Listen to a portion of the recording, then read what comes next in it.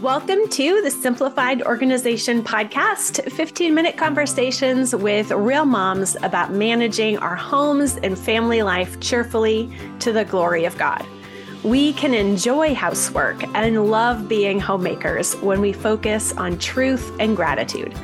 I'm Misty Winkler, and I run Simply Convivial, a blog, podcast, and community helping women to excel at homemaking and do life cheerfully. I'm also author of the book, The Convivial Homeschool, Gospel Encouragement for Keeping Your Sanity While Living and Learning Alongside Your Kids. And today I'm joined by Elaine Shutt. Elaine has been married to her husband, Jason, for 16 years. They have 3 tween and teenage daughters and 2 young sons. She works outside the home as well as a part-time teacher, in addition to homeschooling her children. Elaine has been a longtime member in Convivial Circle, and I always enjoy when she's able to join our Zooms. And so I'm glad to be able to share our conversation today. Thanks for coming, Elaine. Thank you for having me. I'm so excited to go through all this history. So how long have you been in Convivial Circle? And then where were you at before you joined, or what made you want to join? So I joined 4 years ago, and I feel like it's actually just quite a testimony to what the Lord has done in my life, what led me to Convivial Circle and Simply Convivial and all that. So I got married and had no idea how to keep a home. It had not been modeled well for me, but I had a lot of grace. My husband was really on board with me only working part-time. And so I worked part-time as a teacher, and I was able to keep up with the housework, sort of. And then I had kids, and that was all going great. And we were practicing hospitality weekly, and our house wasn't embarrassing. And I really felt like I was just going to get a little bit better every year, and we would just progress. And then in 2019, my son, even a little bit before that, I was pregnant with my son, Daniel, and it was my 5th pregnancy. And I thought, I've got this. I know how to do this. And I got horrible anemia and basically was down for the count for about 9 months.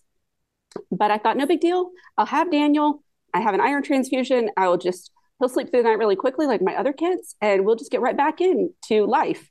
And it wasn't pride. It was just, I was confident that I knew what I was doing and I knew how to recover. And I really, in my mind, even had this almost deadline. Like in 6 months, Daniel will be doing well and we'll just move forward. And what happened was that when Daniel was 6 months old, he was hospitalized, and there was just a really urgent situation. And we realized he had a genetic liver disease. And one of the side effects was that he didn't sleep through the night for years. And around that Christmas, I just realized I wasn't getting a handle on anything. And I was feeling like a failure in every area that I thought I'd been doing pretty well in before. And so I talked to my husband about it. He's always been really supportive of, if I thought a book would help me, he was like, buy the book. And so when I said, I really think that Simply Convivial will help me. And I think I can, even just the money I save and not eating out will be worthwhile. And so I joined and started with that first round of community coaching in January of that year. That kind of situation would throw anybody off. But I understand just our expectations put us in a certain place a lot of times, just for what things are supposed to be like. Yeah, I had always been a very idealistic wife and mother. Again, I just read so many books. Like, I thought I knew what it was supposed to look like. Mm-hmm. And what I realized was that I didn't know if ideal is a goal. And I know I'm never going to reach the ideal, but I need to be heading in that direction. But I got to the point where I didn't even know how to head in that direction anymore. I felt like my car was stalled out on the side of the road and we weren't going anywhere, much less getting closer to the idealistic. Sorry, not idealistic, an important distinction. I didn't want to be idealistic. I wanted to have ideals based on God's word and Christian principles. And I wanted to head towards the ideals, and I didn't know how to get there anymore. Yeah. So what changes did you start making at first that seemed to help you find that again, or get back on track with that? Yeah, the very basic daily card, like getting up in the morning and saying, okay, where am I even supposed to be today? Because when you don't sleep, you don't remember. Yes, So that's true. so if I wasn't literally writing down, oh, the girls have violin or whatever, I wasn't going to remember to get them there, which is for a recovering perfectionist, missing the first day of ballet is mortifying. My girls were crying at the ballet studio because we missed the whatever. It just, I was dropping the ball a lot. And the daily card, then later, as I was able to get the handle on the daily card, the weekly review meant I just didn't drop as many things in the middle of our family crisis, which we all remember 2020 was a community-wide crisis. But I was dropping less because I was actively reviewing. And one of the things that was really challenging was having to merge my school calendar from where I worked, which was it's a part-time job, but it still had obligations. And then our homeschool calendar, my husband's work calendar, family obligations. So just getting all sorted out and on paper was really helpful. The other thing that I just was eye-opening to me was the idea of vocations and planning within my vocations. And I'm just going to go ahead and combine that with iteration, because the vocation list that I made when I first started was wife, mother, homemaker, and educator. And I thought that covered everything I was going to ever need to do. And I think that, I had Christian first. I always forget that I have Christian because that's built into my week. But very quickly, I realized that taking care of my son was actually its own vocation. And if I just had that grouped in with my general parenting tasks, he was going to have a crisis again. So I started listing out, I called it Nurse Mommy because that was just a little funny. And it helped me remember, what am I doing for Daniel? And am I taking him to the hospital? Am I refilling his prescription?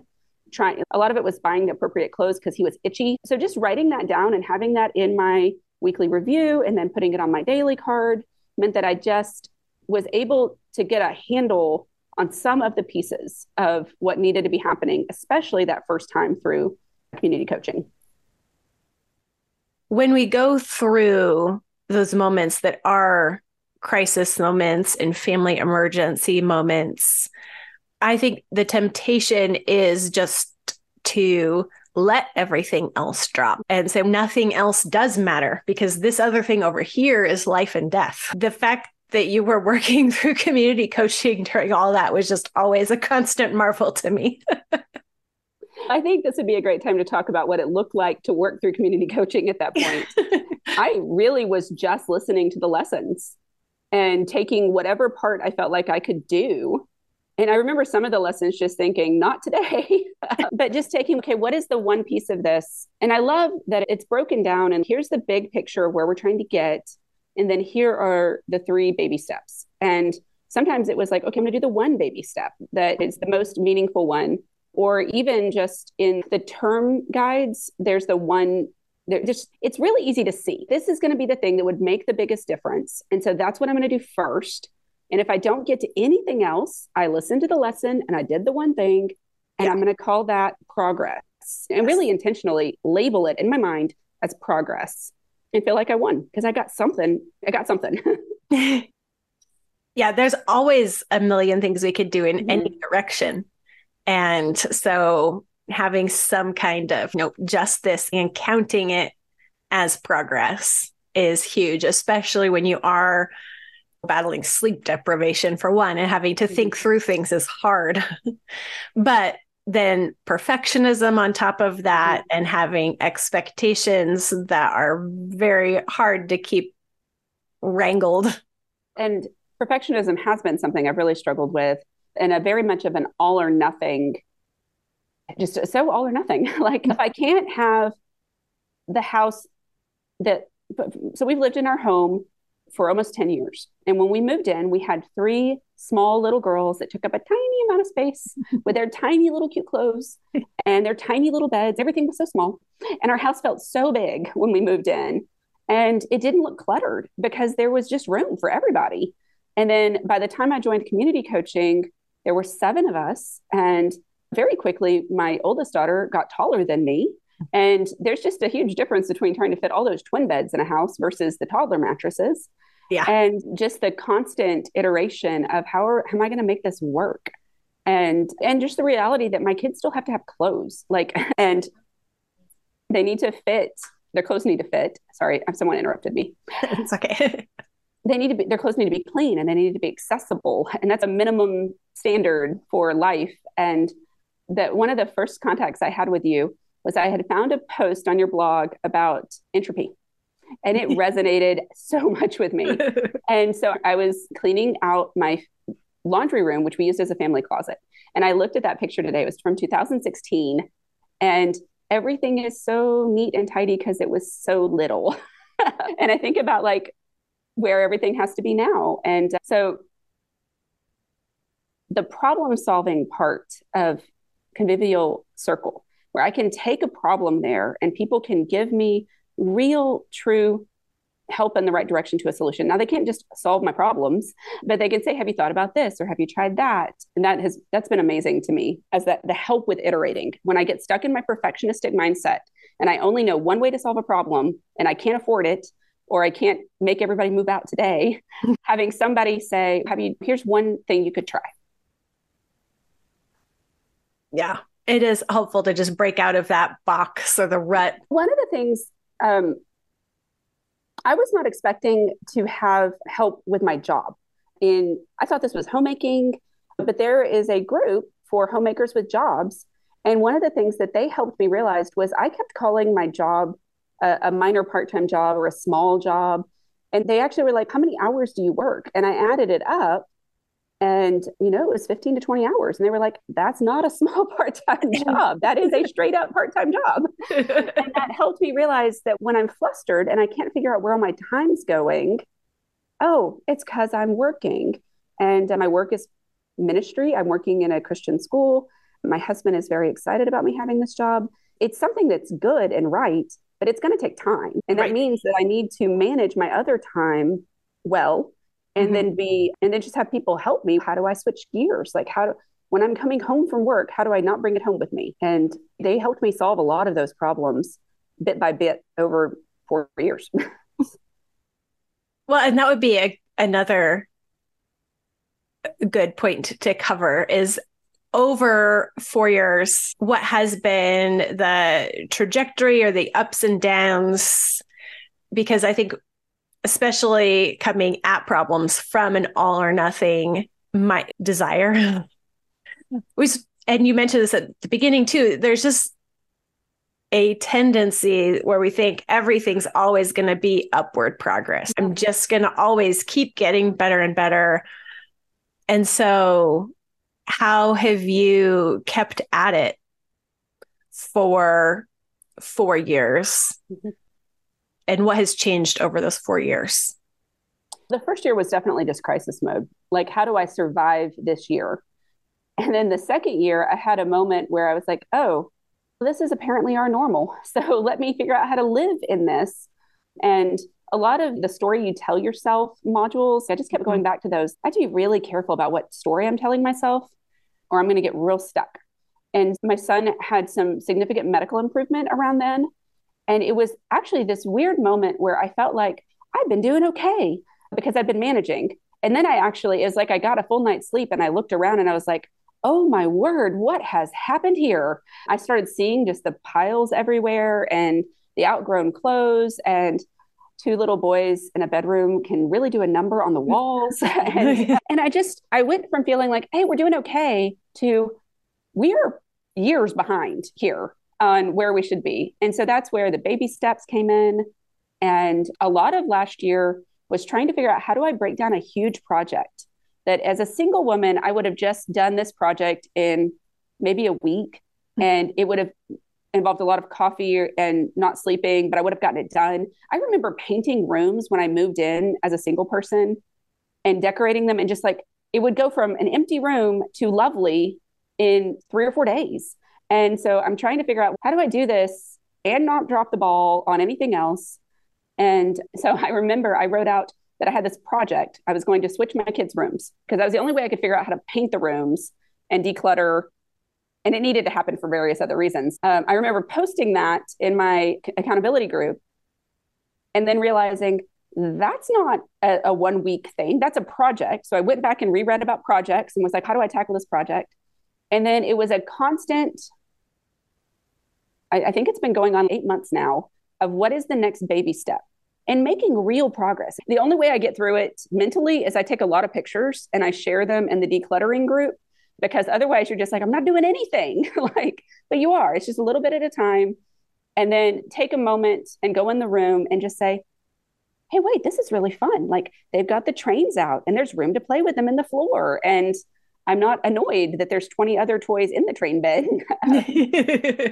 And then my girls' room, they're tween girls. It's rough. They want to keep a list of things. I want to keep a list of things. The lists do not overlap at all. But I keep walking in the room and they're crocheting or they're reading and things are happening. Good things are happening in there, in addition to the pile of clothes that we're still working on sorting.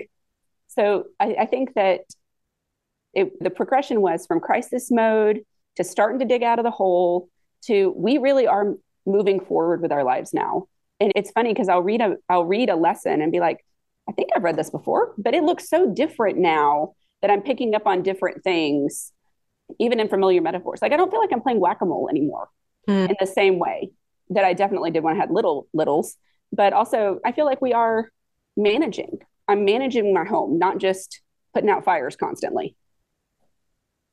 And that's huge. And just having those opportunities also to recognize that and say, hey, this is different. And it's not that I'm going to at some point get to the point where I'm not going to have anything to do anymore. There's always going to be a project or something to do or some work to manage and progress to be made. I have the skills now to handle that. I will say that I really struggled with the financial investment at first, and it's been worth it. It's been worth it to invest in this, to invest in my home and my thoughts. My marriage is better. It improved things I didn't even think. I really thought I was just going to learn to get the dishes done and the laundry handled. And it's been so much more than that. And I'm really grateful that my husband splurged on me and invested on me 4 years ago and continues to invest in me. And I feel like I am building something that I can pass to my daughters because it wasn't passed to me. There was a definite lack in what I was taught. And I enjoy, my daughters will repeat things and I'm like, you know that from Misty. And it's fun. It's really fun. They'll hear my voice saying it when they're older and they'll benefit from this also. That's wonderful. Thank you so much, Elaine. You're welcome. Thank you for joining me for this episode of the Simplified Organization podcast. If, like Elaine, you feel ill-equipped and untrained to manage your home well, and if you feel like you should be making progress, but you aren't, then Convivial Circle is for you, especially right now as we are about to begin another small group cohort through Simplified Organization Community Coaching, the program that Elaine was talking about. Simplified Organization Community Coaching is like a boot camp for homemaking. The next group will be working through the school year from August through July to systematically go through every area of home management so that we can organize our attitudes, streamline our homemaking, and work our plans, all to the glory of God. We do this work not so that our homes are immaculate, but so that we are faithful in the responsibilities that God has given us. Simplified Organization Community Coaching is included in Convivial Circle, but this group is getting started August 25th, and registration for the next cohort will close on August 29th.